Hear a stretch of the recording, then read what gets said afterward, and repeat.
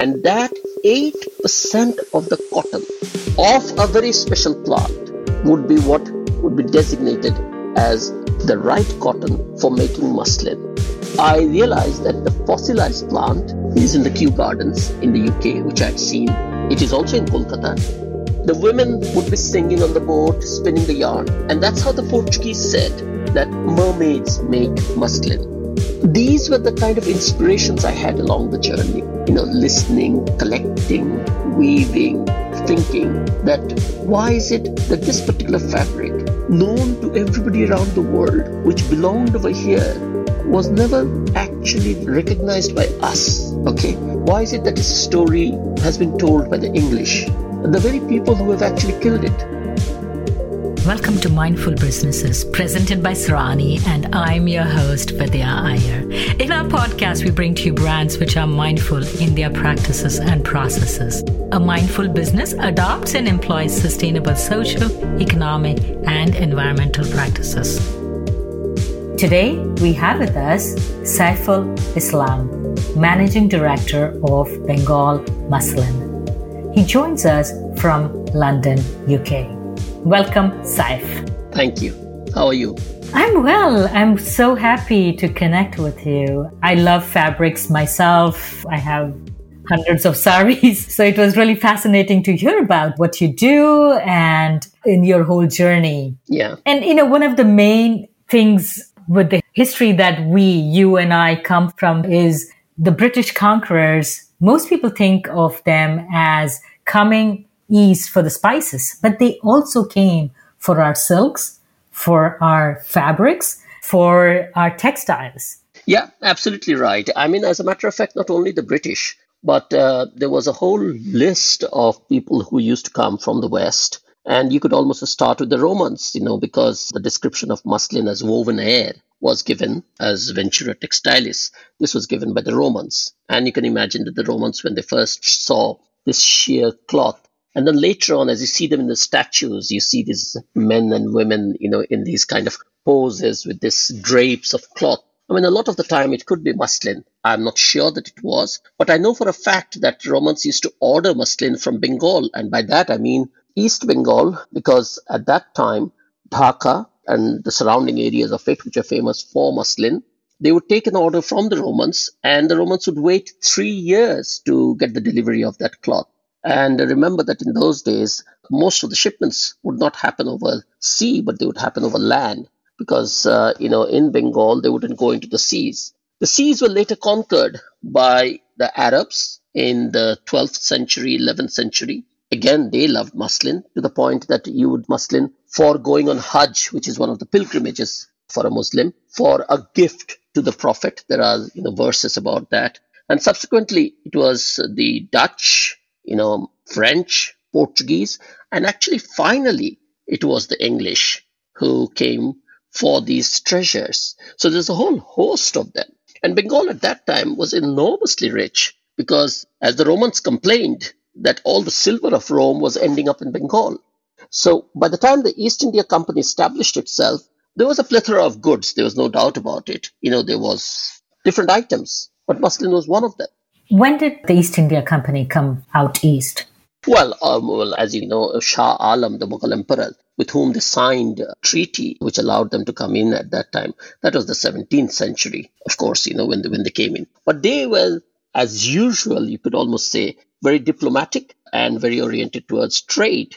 However, they quickly discovered that this was the last remnants of the Mughal Empire, and therefore there was an opportunity to grab land and to grab the trade routes, and that's what they did. 69, 17, 70, around that period for 2 years, 75% of the profits of the East India Company came from one item only. And, no prizes for guessing that. That was muslin. And if you think about it, I mean, the margins were enormous on what they were selling the cloth for. I mean, they were making a huge profit on it. Let's start from the basics. Sure. What is the fiber that is used to make muslin? All right. I mean, this will sound like a bit of a cloth 101. Yes. But obviously, there are 3 elements to a cloth. Okay, very basic. One is obviously you've got to have the raw material, which is cotton. Okay. Next, you've got to have the thread, which is the yarn. And next to that, you have got to take the yarn and put it together into a cloth, which is known as weaving. So you've got to have these three parts of the process and raw materials, one following from the other goes there. Now, the basic raw material, which is the cotton, comes from the plant. And in muslin's case, it is a very special plant known as Putti Karpash. Now, that is the Indian or the Bangla name for it. Karpash actually means cotton, okay? But in Bangla, we say tulo, as it is said also in Urdu and sometimes in Hindi also. But tulo means clean cotton. Karpash means raw cotton. So therefore, Putti Karpash, which is the flowering of that. And there's a hint over there, because when you see the paintings of that plant, because there are only paintings left at this point in time, you can see a very distinctive yellow blooming flower. And in terms of its uniqueness, this plant was slightly different from other cotton plants today that you have. Okay, it was smaller, it was reddish colored. Okay, it used to actually flower twice in a year, which is once in monsoon and once in winter, which is amazing, because normally cotton plants hate monsoon because they get all soggy. But muslin's cotton actually became stronger when it is soaked in water. So there was something unique about it. So from that, they would then have a very labor-intensive process of cleaning that cotton and then making it into threads. How would they clean the cotton? Well, first of all, they would pick the cotton and they would just clean it off the raw materials like dead leaves and anything like that. Having done that, they would clean it with the jawbone of a fish. Now, that is a fish known as boal fish, quite a common fish actually. It's a family of the catfish. But they would have a specific size, about 2.5 inches curvature of the jawbone. And the teeth over there are in double rows. And they are, staggered teeth. So that would be the finest comb that you can get on earth. And with that, they would clean it. Okay. Having cleaned it, they would then take that cotton and then use that string bow, which we call dhunera, which has a vibration. Okay. The uniqueness in terms of muslin was because the fiber was so short, the cotton was so precious, that they would never touch the string of the bow to the cotton, but they would actually just strum the bow just above the cotton, thus creating a sound wave. And by creating that vacuum above, the fibers would float up and then settle down. And in that process, you'd only get 8% of the cotton, which means that, if you started with something like a kilo of cotton, you'd end up with 80 grams. That was how fine it was. The bow is the one which kind of fluffs up the cotton. That's right. But in this case, normally, you actually engage the bow with the cotton. Right. In this case, they wouldn't actually let it touch it, but just do it above the threshold of the pile of cotton. Okay. And rely upon the amplitude, the frequency of the sound to separate that fiber. Fascinating. Absolutely. I mean, just to think about it makes my, gives me goose pimples even after so many years of it, that they would be doing this, because they would use a much smaller bow than the normal bow. We have seen, when we were growing up as children, we have seen these dhuneras going around. I don't know if you remember in India. Yes. If you've ever, they would strum that and come, the start of winter, everybody would be rushing out with their quilts and saying, let's get it all fluffed up and all that. Right. But these bows were not the same size. These bows were the size of a child's bow, quite a small one, which the women would only do it. And that's how they would separate it. And that 8% of the cotton of a very special plant would be what would be designated as the right cotton for making muslin. Now they would go even further. They would spin the yarn. And when they spun the yarn, because they needed the proper humidity, okay, which was not always available because they needed high humidity but dry conditions, they would actually put their charka, which is the spinning wheel, okay, in this case, it was a straight spindle, not the round one.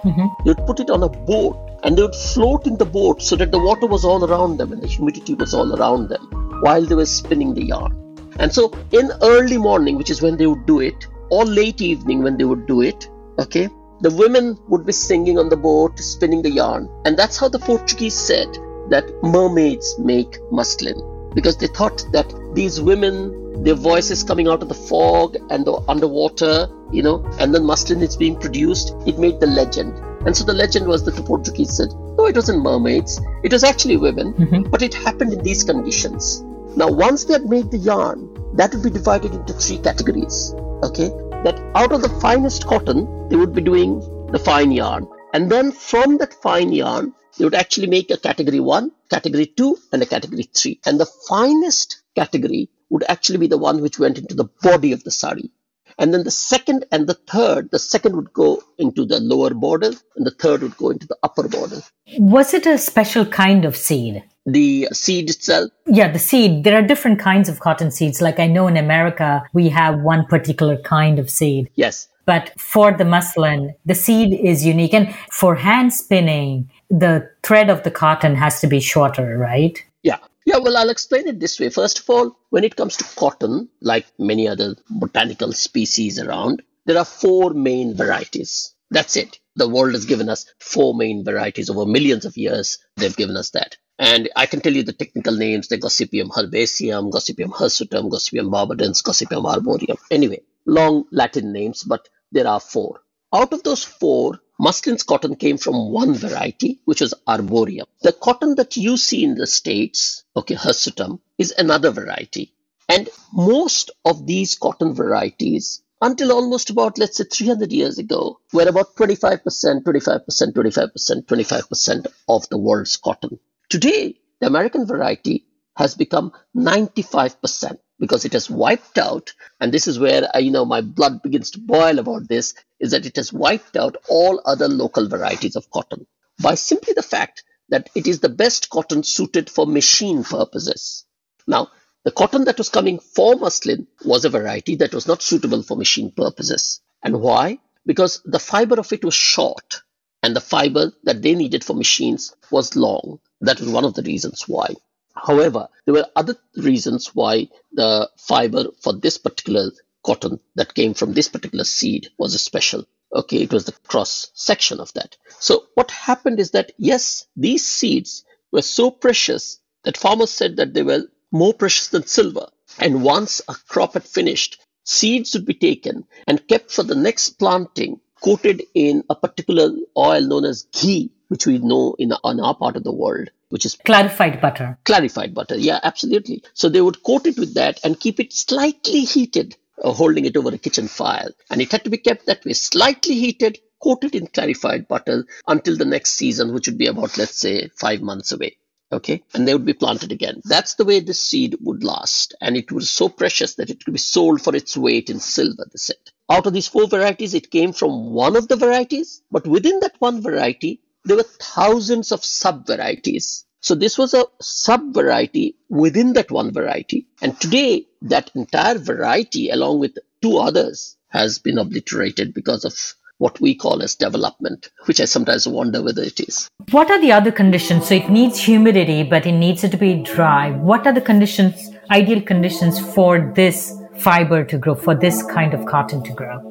Well, that's a pretty long story, actually, because what happened is that the British, when obviously they understood the value of muslin, which they knew much earlier, before they had come over here, because, muslin was becoming well known in the world. What had happened is that the English trade routes had opened up, and now you could actually market this item. Okay, so you could bring it and you could supply it to the market in maybe about 9 months' time, maybe about 8 months' time, so something like that. Before it would be like 5 years that later that it should come.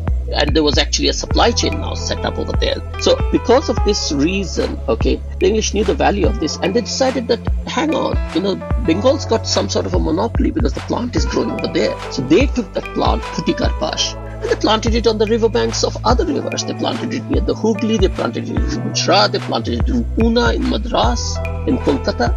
And they experimented it with cotton experts that came. And guess where the cotton experts came from? From one of their colonies. And which was that colony? America. So American cotton experts were brought in, okay, and they planted it too. English ones planted it. The experiment went on for more than 50 years, approximately about 55, 60 years. At the end of it, the plant died everywhere except in Bengal. So the fact that that plant grew along the banks of a river in Bangladesh gave Bengal, first of all, the claim on muslin, okay, that it was growing over there.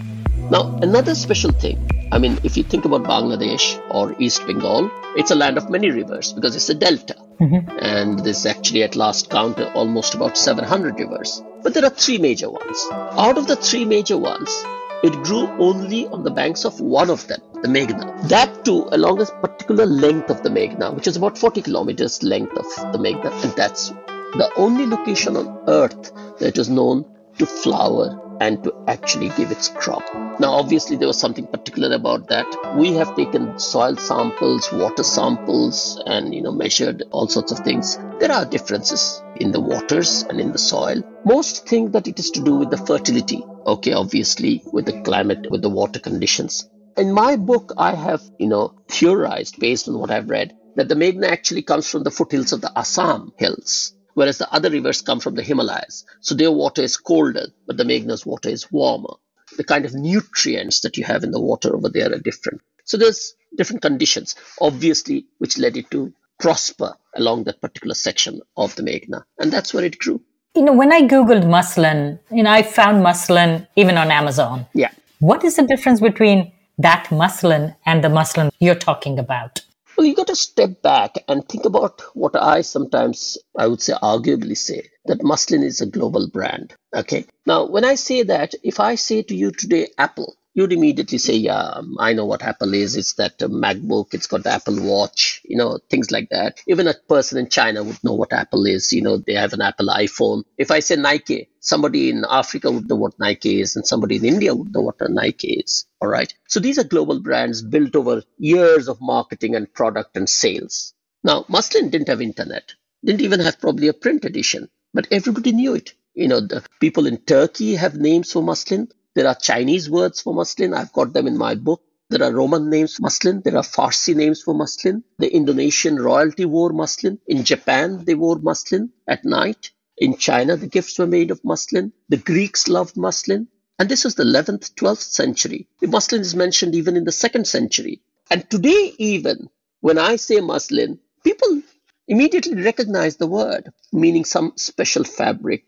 And I think this is a double-edged sword. Fame is a double-edged sword, because what it leads to is it leads to demand. And sometimes when it is a special product, then that demand is met by counterfeit. And therefore, first of all, when muslin became popular, the first thing that the East India Company did was to start the extraction process. So they made the weavers employees. Okay, you were registered. You would have to give vidya. They would say, right, you will be giving 10 yards a month of muslin, best quality. Now, you're an artist, and artists don't actually work that way. They work according to a certain vision, a certain inspiration. But here they were made employees. So that's how the extraction was done. And of course, there were other tools that were used, very harsh tools, legal tools, brutal tools for extracting more. Then came a point that was not enough. So they started to manufacture muslin in places which were poor and which had a history of weaving, like Scotland. And to the point that the English would employ poor Scottish women, Irish women to make muslin. And in Glasgow, there is a museum of muslin. And when I went there, they said, this is our history of muslin. I said, that's no history of muslin. That's just the fact that you were asked to manufacture it. There's a whole floor on muslin in Switzerland because the Swiss loved it in a country which is so cold. So to me, these are the things that people did in order to build credibility of their manufacture. But the point is that the East India Company brought that knowledge back, told the Scottish woman to get along with it, who did it. Now, people would know the difference between that muslin and this muslin. So here comes the marketing. The English called it imperial muslin. Imperial muslin was the muslin they made in Britain, in Scotland, whereas the Indian muslin was the one that was the real one, the original one. But in order to fool the people, they would put spices inside those clothes. So they'd put cloves and cardamom inside it. And when customers would open it in their shops, they would say, it's just come fresh from Bengal. You can almost smell the spices in here. Now, this continued to the point that today, if you go on Alibaba, there are 128 different varieties of muslin. Not a single one of them is muslin. You go on Turkey, there is muslin. You go to America, they wrap babies' bottoms in muslin. They make jam in muslin. Those are not muslin. Those are cheesecloth, okay, which is just, wide, weft and warp, wide gapped, loose, very loose, woven cotton cloth. What I often say is that muslin was light, white, okay, and cotton. But everything which is light, white, and cotton isn't muslin. So everything that is here today in the world today is not muslin.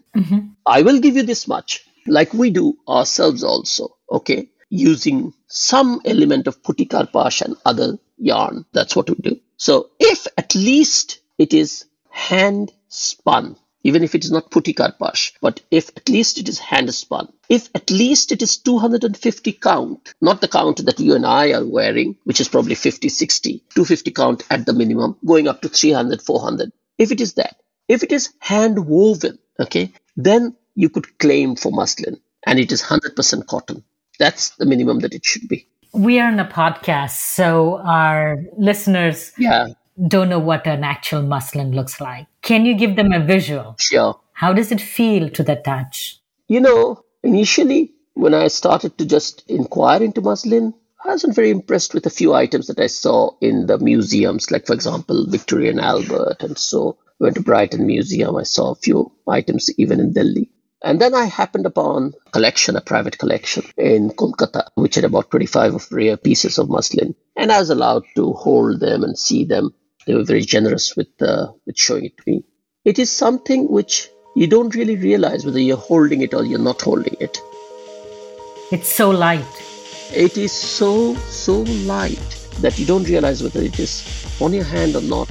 You may feel a thread or two, but you don't feel the whole cloth. And for my book, you say that, okay, there's a photograph of the author in the book. I remember that for the exhibition, we had brought samples of muslin from around the world, private collections. I had borrowed them.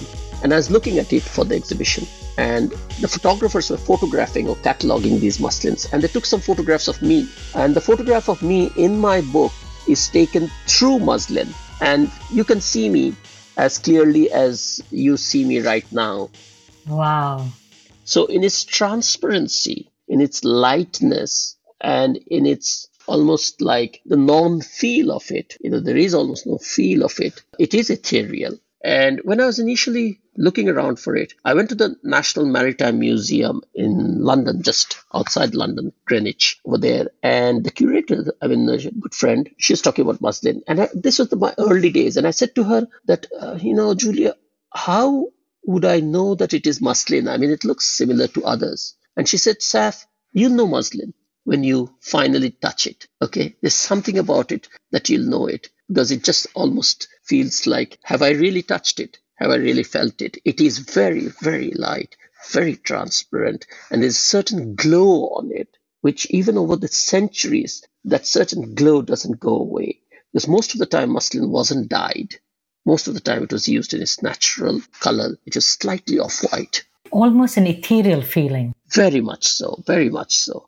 Beyond ethereal almost, you'd say. Okay. The word is overused, but it is true that, when people say that the Arabs described it like the skin of the moon, and the Romans would describe it as, woven air, they are coming very close to what it was.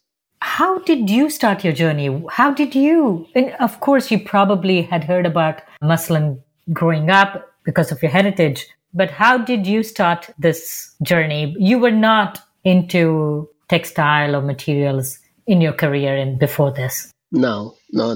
As I studied engineering, and then I joined a multinational company. I ran companies. I worked in companies. I worked in various countries around the world. Moved from Bangladesh, where I had started, to other places in Asia, then to Africa, and finally to Europe, and then to the UK. So I spent about 25 years managing companies, and I loved my job. Absolutely. About that, there's no doubt. However, I decided that I'd take an early retirement. So about 7 years ago, I left the job because I just thought that, the kids are growing up and I'll try and do whatever interests me. My interest in the arts had always been there. My interest in reading had always been there. And I've always had a certain level of basic curiosity about things. I'm a bit of a jack of all trades, I suppose, in that aspect. And when I was with DRIC in Bangladesh, it's a multimedia kind of an activist agency set up by Shahidul Alam, who's a very famous photographer himself. I was approached in London by a couple of gentlemen who were part of a trust that looks into South Asian heritage. And they had done a little work on muslin in terms of a book and an exhibition. And they said that, we should take it to Bangladesh because that's the root of this, the source of this textile. I said, sure, sounds interesting. I knew that muslin, same as everybody else. I knew that it was a special cloth. I knew that the East India Company had come and exploited it, and then it was finished. So I said to them, but where is the cloth? And they said, we don't have any cloth. I said, all right, so where are the weavers? They said, well, there are no weavers who can weave that. I said, okay, so where's the plant? And they said, the plant is extinct. I said, so what are we going to be showing in the exhibition? And they said, we've got some photographs and so on. I said, well, if you take that story back to Bangladesh, it sounds kind of reduced, doesn't sound very convincing, but still, I suppose the essential kernel of the idea was interesting about muslin. It was. So this was in 2013, beginning 2014, I went back to Bangladesh, where I go about 2-3 times a year. I discussed it with the people over there, and they said, you need to know a little bit more. So I read a few articles, and I read about this plant that grew. And for some reason, I said to the guys that, look, that plant isn't there. But you know what? The rivers are still there, even though they've moved course. Let's just sail those rivers and talk with the people if there's any kind of a memory in the land about it. Not the memory that is there in the libraries, but amongst the people. And we started sailing from, just outside Dhaka, this place where the muslin plant grew, Kapasia. And from there, we started sailing, going to villages, collecting plants, talking with people. And older people, especially Hindus, remembered the stories, maybe third generation or something. Because Hindus, they revere the cotton because of the cotton thread that they put around their neck, because of the wick of a lamb. And they talked about it in very reverential ways. They would say, oh, yes, remember that, and it was a soft cloth. I never saw it, or my great-grandmother had it, and so on. But everybody had a certain, I would say, nostalgia, respectful nostalgia about it. It wasn't like people were saying, oh, forget about it, that was in those days. Today we have nylon and we have synthetics, why bother about it? Nobody said that.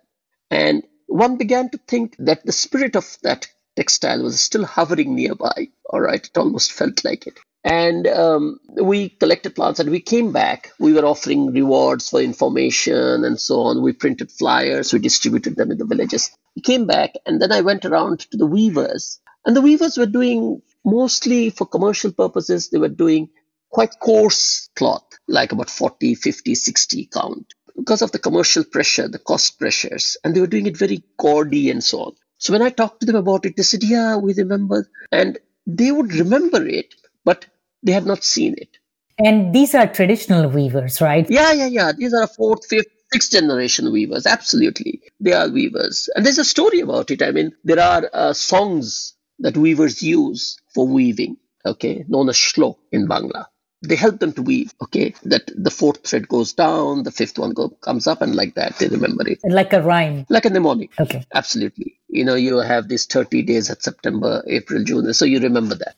So they would have these. And I remember one gentleman had collected some of them. And I remember I showed the 2 opening lines to my weaver, who ultimately worked with me. And he recited the whole poem. And I said, Alamin, that is his name, master weaver. And I said to him that, what's the meaning of that? He said, I don't know the meaning. I said, where did you learn it? He said, I don't know who taught it. I said, what does it mean? He says, I don't even know what it means. I said, so where has it come from? He says, I don't know. I just know I know the poem. So there is something within the unconscious memory, human, communal memory, I would say almost. Not an individual memory, but a communal memory. That this provoked them, okay? Which made you think that, the thread is there, to literally use that metaphor. When we started asking them to weave, they said, we do 50, 60 count. You are asking us, because I told them it's no use doing, if you're doing 60, no use doing 70. Let's go for broke. Let's go for 300. They said, that's impossible. So we tried it for about 2 months. Then the whole village revolted. They said, no, we don't want your money. We know you're paying us. We don't want your money. It's just driving us crazy because we don't make any progress. So I remember I went there with my projector, slide projector, and everything in my laptop and everything. I gave a presentation on muslin to all the villagers. And they listened in rapt attention. At the end of it, they said, we will do it. Okay, it's part of our identity, because everybody wishes to be recognized beyond remuneration, right? You want to earn a living, but you want to earn a living in a manner where people, applaud you for it, okay, rather than look down upon you. And the weavers were the same. So that's why they took it up. So these were the kind of inspirations I had along the journey, listening, collecting, weaving, thinking that why is it that this particular fabric, known to everybody around the world, which belonged over here, was never actually recognized by us? Why is it that its story has been told by the English, the very people who have actually killed it? It's fine. I applaud them for the fact that they've told the story, but they don't mention Bangladesh. So to me, it was a sensitive point that our country's heritage, robbed by others, told by others, could not be claimed by us. And therefore, I thought, okay, let me try my best. At the end of the day, I was not a natural fit, but I suppose I had the tenacity to put that information together, to also at one stage, because we had no intention of weaving, but at one stage we thought, people always feel it is not tangible if they don't see it. Okay, and that make it tangible. Let's do the weaving also. Let's look for the plant. And that's how, the ball started to roll. How did you find the plant? How did you find the seed? Well, this is where I suppose engineering comes in, because I always say, if you want to spread the word, you have to tell the story. Human beings love stories. However, if you want to establish the fact, then you've got to have measurable data. So it was the same for, it's great to say it's ethereal and it's gossamer-like and all that. But hey, show me the color, show me the plant, all right? So I realized that the fossilized plant is in the Kew Gardens in the UK, which I had seen. It is also in Kolkata. Okay, the fossilized plant, about almost 200 years old, but it's dead. I mean, you can't do anything with it. The seeds are also along with the plant. Sometimes the seeds are there, but they're dead. What you could do is you could collect them and do the DNA test. Okay, and so we did it with university in England. We established a certain DNA. So this is where the science comes in. Never mind the legend and the stories and all that stuff. And then we did DNA of the samples we had collected. And one particular one came about 70% match. Now, these matches can vary. And that's where we have come to in our search. Maybe, and we have been cultivating it, growing, using some of that cotton as a filler, not as the main yarn, but as a filler as we do it. But that's how we started to match it. So we are doing it not on the basis of stories, alone, but of scientific facts that can speak for themselves. So if I understand correctly, so you obtained the DNA. We obtained the DNA. We obtained, first of all, the samples of the dead plant, from Kew Gardens. We then did the DNA profiling, which took months. It's a very complex thing, plant DNA. We did that and we found out the DNA of the old plant. Then we did the DNA of the current plants that we had collected and matched them with that. So where did you get the current plant? Is that the... Different locations, riverbanks, near Assam, places, different locations and all that. And ones that came close, those are the ones that we are now cultivating on the riverbanks themselves. So we have leased a plot of land near the riverbank, and that's where we grow them. And then we collect some of the cotton, again test. So you have the weavers who are now convinced to come along with you on your journey. And you have the seeds or plants to make progress. But what about the equipment?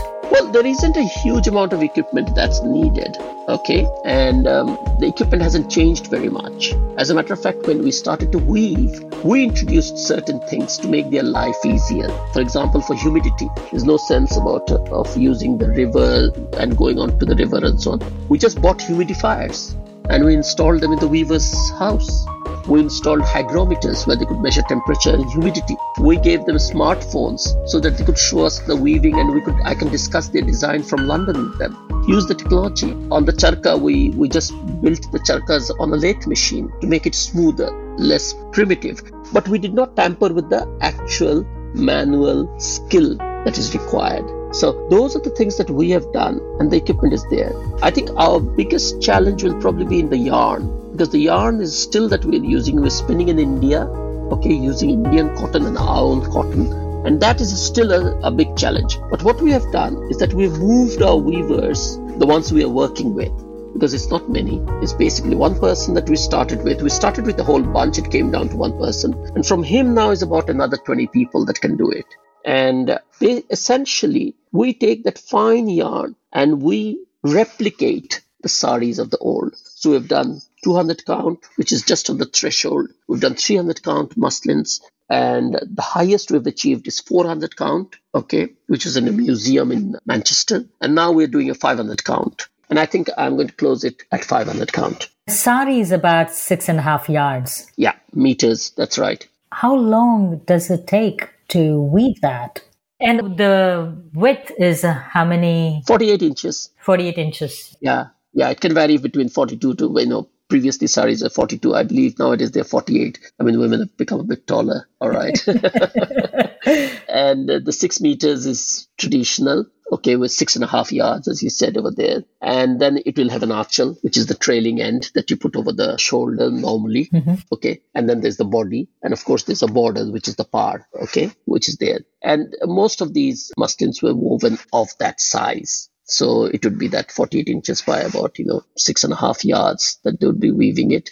Either they would weave it as plain, so no designs on it at all, or they would weave it in the other varieties of muslin, like they would weave a striped one or a checkered one. Or the last and the most unique one was the jamdani, which was the flowered one. So they would weave it according to that. Now, everything depends upon two factors. If I take out the quality of raw materials, the two factors that are important is the fineness of the yarn. When you ask that how long does it take? So if you go from 200 to 300 count, it's not that, that's 50% more time. It could be 70% more time. Okay. 300 to 400 is a huge jump. Okay. It's not just, 100 count more. 400 count is another ball game altogether. So the fineness of the yarn is a major factor. And the second is the design, the complexity of the design. Because jamdani is that unique one where the motifs are actually, woven into the weft. Okay, so they're woven in there. And because of that, if you have a very complex one with very fine yarn, it takes literally more than a year. In our case, when we did 300 count without knowing anything about it, it took us approximately about 8 months to weave one sari. The next one took us in the region of about 5.5 months. So I think we are there in terms of 5 months to 6 months for a 300 count. And once the process is, thought through better, the process is standardized, it may... Yeah, well, yes, it's standardized. The designs are standardized. The problems are standardized, like, the yarn, they've got a hanger. And one other very important part is obviously the reed through which they pull those yarns. So the fineness of the reed. And we have to even redesign reeds and so on. So all that is done. Then you get much more confidence in working on a particular design. For us at one time in Bangladesh, 200 count was unthinkable. Nowadays, this group of people, for them 200 count is not unthinkable at all. 300, they can get there almost. A few of them can get there. 400, now it's only our master weaver who can do that. But with him now we are working on a 500. And these are not plain. These are all, with the flowered geometric design of jamdani on top of it, of the old. And the one in the museum is just as see-through as the one that you have seen now, or even more than that almost. Can one purchase these saris? Yes, they can. I mean, initially, my intention was to ensure that people believe that we can do it and we can replicate it, okay, to give confidence to the buyer and to the weaver, okay, that it can be done, to establish the credentials, you could say. But once now that I know that we can do it, 200 count is what we are selling, 300 count we are selling. And just last month, a lady has placed an order for a 400 count, which I told her that, look, I'm not going to give up my 400 count. I'll make a new one for you, but you'll have to wait a long time and it will be very expensive. And she said, I don't care about the expense. I don't care about the time, but I want one. So she's probably going to have one. So how much does a 400 count sari made in muslin, Dhaka muslin cost? Price is about $6,000. Could be a bit more. Okay. If you go for more complex or something, we're not going to go for more complex. It's really a very beautiful sari. I can send you the pictures of it. Okay. Which is theirs. And that's what she wants. And she says that she's willing to wait for it. We know we can do it. Okay. So we'll try and do one. So it's a piece of history. It's a work of art. At this point, it's not a piece of clothing. Two things. One is that they're each of them unique because you can't have another one of the same one. So it is unique. It's like an art. It is a heritage because it obviously has enormous roots that go back about almost 800, 900 years back. And it's something that I think just stays in value. I mean, if you treat it well, then it stays in value with you. And I do insist that my weaver puts his name on the sari, just like an artist puts their name on a painting, because I think the work of art. So at the trailing edge, he weaves his name in, so that this is his creation. And these are creations. So all these saris are by order only at this point. At this point, except for the 200 count, we have a few of them which are available through our website www.bengalmuslin.com. So on that, if you go below, there's one place called Muslin Bazaar, and in there are designs and products. So you can see the designs over there, and the 200 counts, very beautiful ones over there. They are available, for sale, because we can replicate them almost without a problem. The problems start from 300 upwards, that we are not that sure about it. It does depend upon a few factors. But 200 counts, yes, they are available and they are in stock, a few of them. 300 counts are on order. 400 count is on very special order. Mm-hmm. So you've been on this mission, shall we say, for about 7 years. Well, time's flown, hasn't it? Yeah, 2014. Yeah, I guess this is the 7th year, 6 years. How do you feel? Do you feel you have accomplished something? You have revived something? How do you feel? Personally, I feel very nice every time I meet the weavers. Mm-hmm. I like to feel as if there is reflected success. It's not me, or may I dare say you, as a matter of fact, because you, I, and others aren't really the discoverers. We are the transmitters. We're the people who have collected their effort, showcased it, packaged it, and presented it. And we are a very important medium, there's no doubt. But that's what we are. We are the medium. The real people, the real artists and the real heroes are the women and the men, who are behind the craft. And often, their names are unknown, their efforts are unknown. And they have to undergo this trial of having to buy materials, to manufacture goods, and then to also do the marketing of it. I mean, that's a lot to be asked from any one person to be doing. An artist to do marketing also, and to do negotiations of that. So I feel good about it when I see that. I also feel good when I see the slightly expanding community of confidence that has come. So where there was only people doing maximum, they did 80 count. Everything was in the region of 60 count. Today, when I walk over there, some of the weavers tell me, hey, Saf, come on. Let's start at 300 count. Come on, bring us a design for that. And they're like, oh, we can easily do that 200. That's not a problem. Even my younger brother can do it. Mm-hmm. So this is a nice feeling to have. And the other thing that I like is, the book is fine. The movie is fine. But I've also, I think, mentioned to you that I converted the book, you could almost say, into a comic book for children. The name of the book is Muslin, Our Story. The name of the film, which came out a year and a half later, is Legend of the Loom, which is a 42-minute documentary on that, which has been in various festivals. And then the book itself was transformed into this comic book, which is In the Land of Muslin, which is in English and Bangla. Coming back to your question about how do you feel about it, I feel good when I hope, because this comic book sells for about a couple of dollars. I almost give it away to children, schools and so on, because I believe that they should be proud of this story. And, they read comics on Cinderella and, all that stuff, but it's better that they read something like this. So hopefully that is good. So if the younger generation has a fuller idea about our heritage, I think that is slightly good. So I think, to me, at the end of the day, Muslin has these aspects which I am happy about. But beyond that, it's not really, the story isn't about Muslin. The story is about revival of identities. We lose languages, we lose species, right? We lose other crafts. And if one can have this urge to repay back to the land and to the society, repay some of what we all have taken, like you are doing these podcasts, similar to that. There's a sense of, let's give something back. I think that's a good feeling. The loss of language, especially being in the United States, it's a very, very, very tragic thing that happens to all of us, regardless of how hard we try. Mm-hmm. When I started this thing about Muslin, there were people who asked me that, why do it? Who's going to wear it? It's so expensive. You expect it to really make any sense besides all this fine machine cloths and all that is available and so on. And my kind of rationale, if you call it that, was that I said, look, you don't have a turkey every day of the year. You have a turkey when there's a special occasion. You don't wear a fancy suit every day of the year. You wear it on a special occasion. Muslin was never an ordinary item. Quite literally, it was a bourgeois item, a luxury item, royalty. It gave you a sense of power and privilege.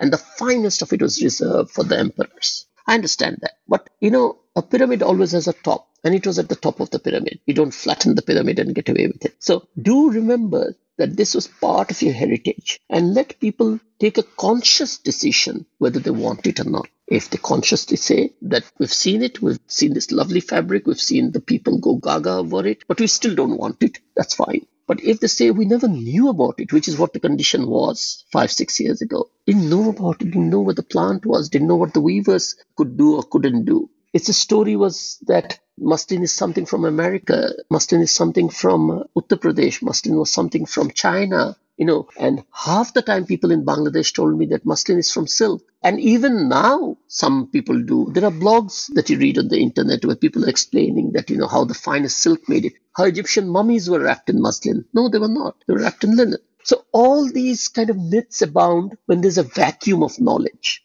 Because anybody can say anything. Nobody has put a stake in the ground. I hope our efforts have put a small stake in the ground. Okay, to say, this is it. This is muslin. This is where it was. This is our story. Now, let's take it forward from there. Thank you so much, Saif. It was fascinating to go along this journey with you. I can experience how the cloth feels. Thank you so much for sharing.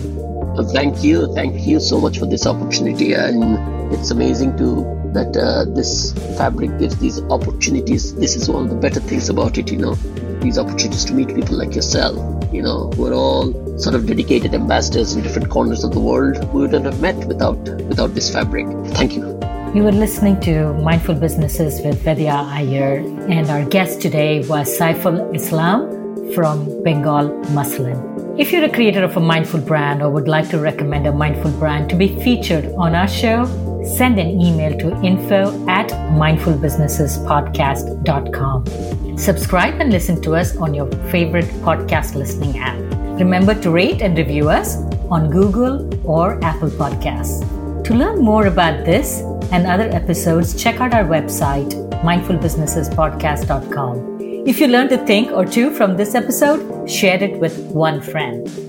This is Vidya Iyer with Mindful Businesses.